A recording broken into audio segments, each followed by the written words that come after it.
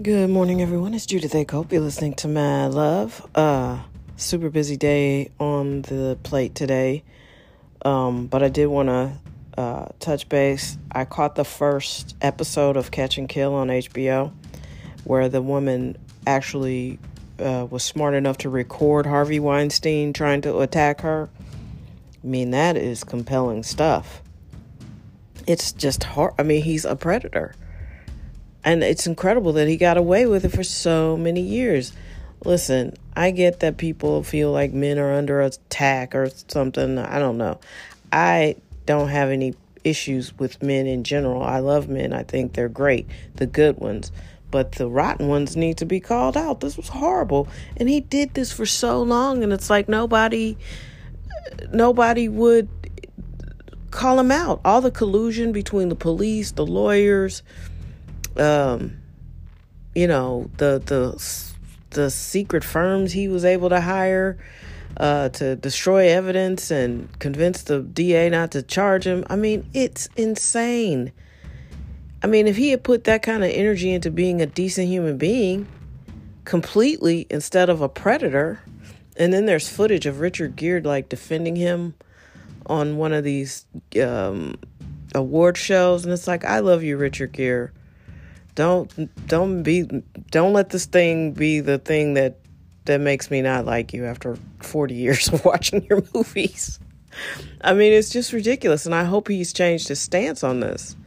I mean, if you have a wife, a mother, a daughter, a friend that's a woman, I mean, this is horrible. And when you hear in her voice how unsettled she is because she was attacked the day before, the police talked her into wearing a wire to get attacked again, but she was smart enough to not just count on their recording. She backed up that recording with her own cell phone, and then secretly held onto the tapes held onto the files because she knew, I guess, on some level that you just can't trust that this process will work for you. And like I said, the justice system isn't perfect. And a prosecutor is only going to listen to you and have all the empathy in the world, but your case can only be charged. The police have to arrest the person and charge the person. And then in order for the prosecutor to move forward, they got to prove your case. And a lot of times the proof isn't there, even though the empathy is there. And a lot of people don't like that. And the system is flawed. There's no doubt about it. But it works for a lot of people. I also get frustrated. So that's something else. That was really interesting. If you guys are at all interested in the Harvey Weinstein thing, check it out. HBO Catch and Kill with Ronan Farrow. He is a gift to this movement. Because so many of these stories would have gone just untold if he hadn't been so relentless about it. Kudos to him and his family, because I also, while I didn't enjoy the subject matter, the documentary about Woody Allen and Mia Farrow was also very, very riveting. And I recommended watching that 3 months ago. Time has really escaped me. This year has been so busy, but it's on HBO. I'm sure. Go check it out. It's very good. Very well done. And also exposes some of the glitches in the system. And when the police won't actually charge a person, when they won't actually, take the case, when they can be bought off, it's bad. It's a bad deal. But anyway, I am deeply, deeply troubled by all of this violence. I mean, I don't know about other cities, but this one has exploded in violence. And, the thing that makes me sad is there's no memorials. Nobody, unless the police are involved, no one seems to care. And, these shootings and murders are happening at a much higher frequency than officer-involved shootings, at least here. And it just drives me crazy. It's like, why is it only a tragedy if the police are involved? And I know what people are going to say. I've had this discussion with some very, very intelligent friends of mine. I understand it. I'm not saying it's not awful. I'm not saying it's not egregious. It is egregious when an officer kills someone and it seems like they didn't have to. When you look at the video, it's like, okay, what's happening here? You can't even justify this. Derek Chauvin comes to mind. Okay, I get that. I'm not saying it's not bad, but how is it not heartbreaking to you that some 16-year-old boy,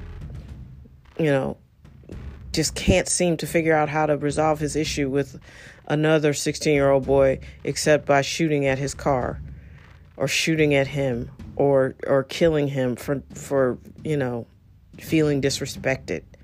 Why did you feel disrespected? Well, he looked at me a certain way. And, and I think a lot of us for years have felt comfort in like, well, this is gang shit or this is just some.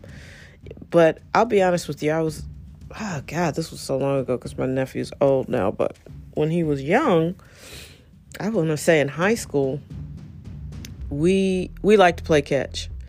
So we were in my backyard playing catch. He and I throwing a ball.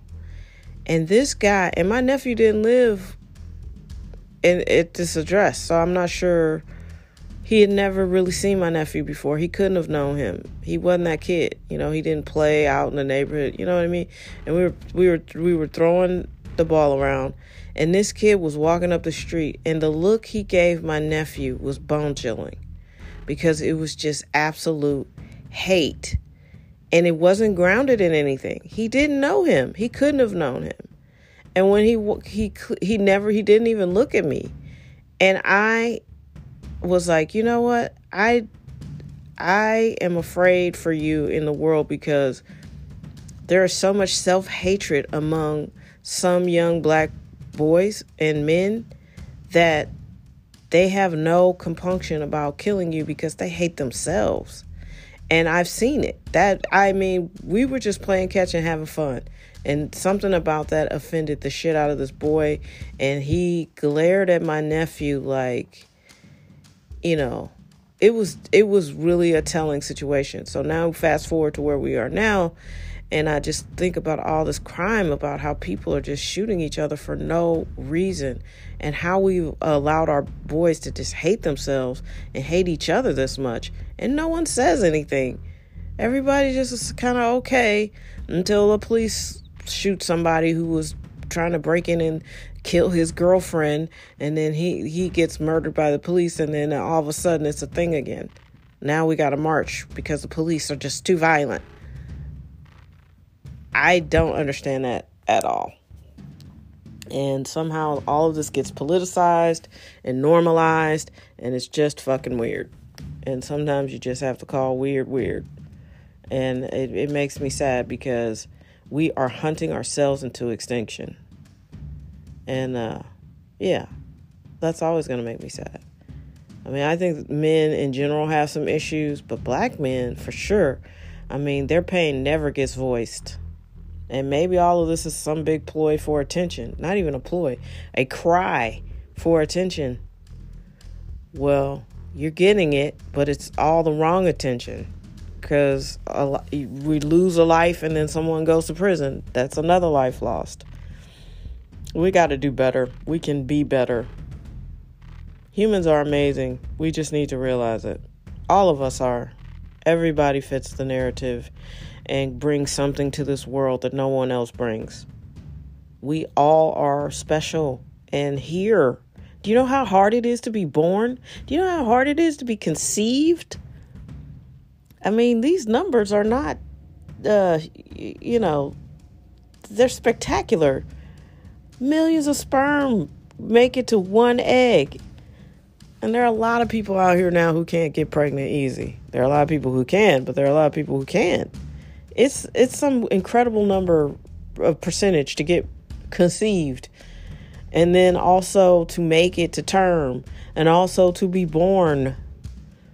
It's pretty miraculous shit, and we just take it for granted.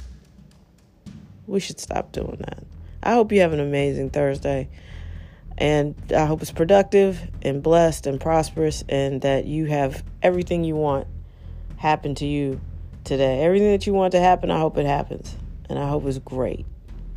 Please be well, please be safe, and absolutely, absolutely be your best. Thank you for listening.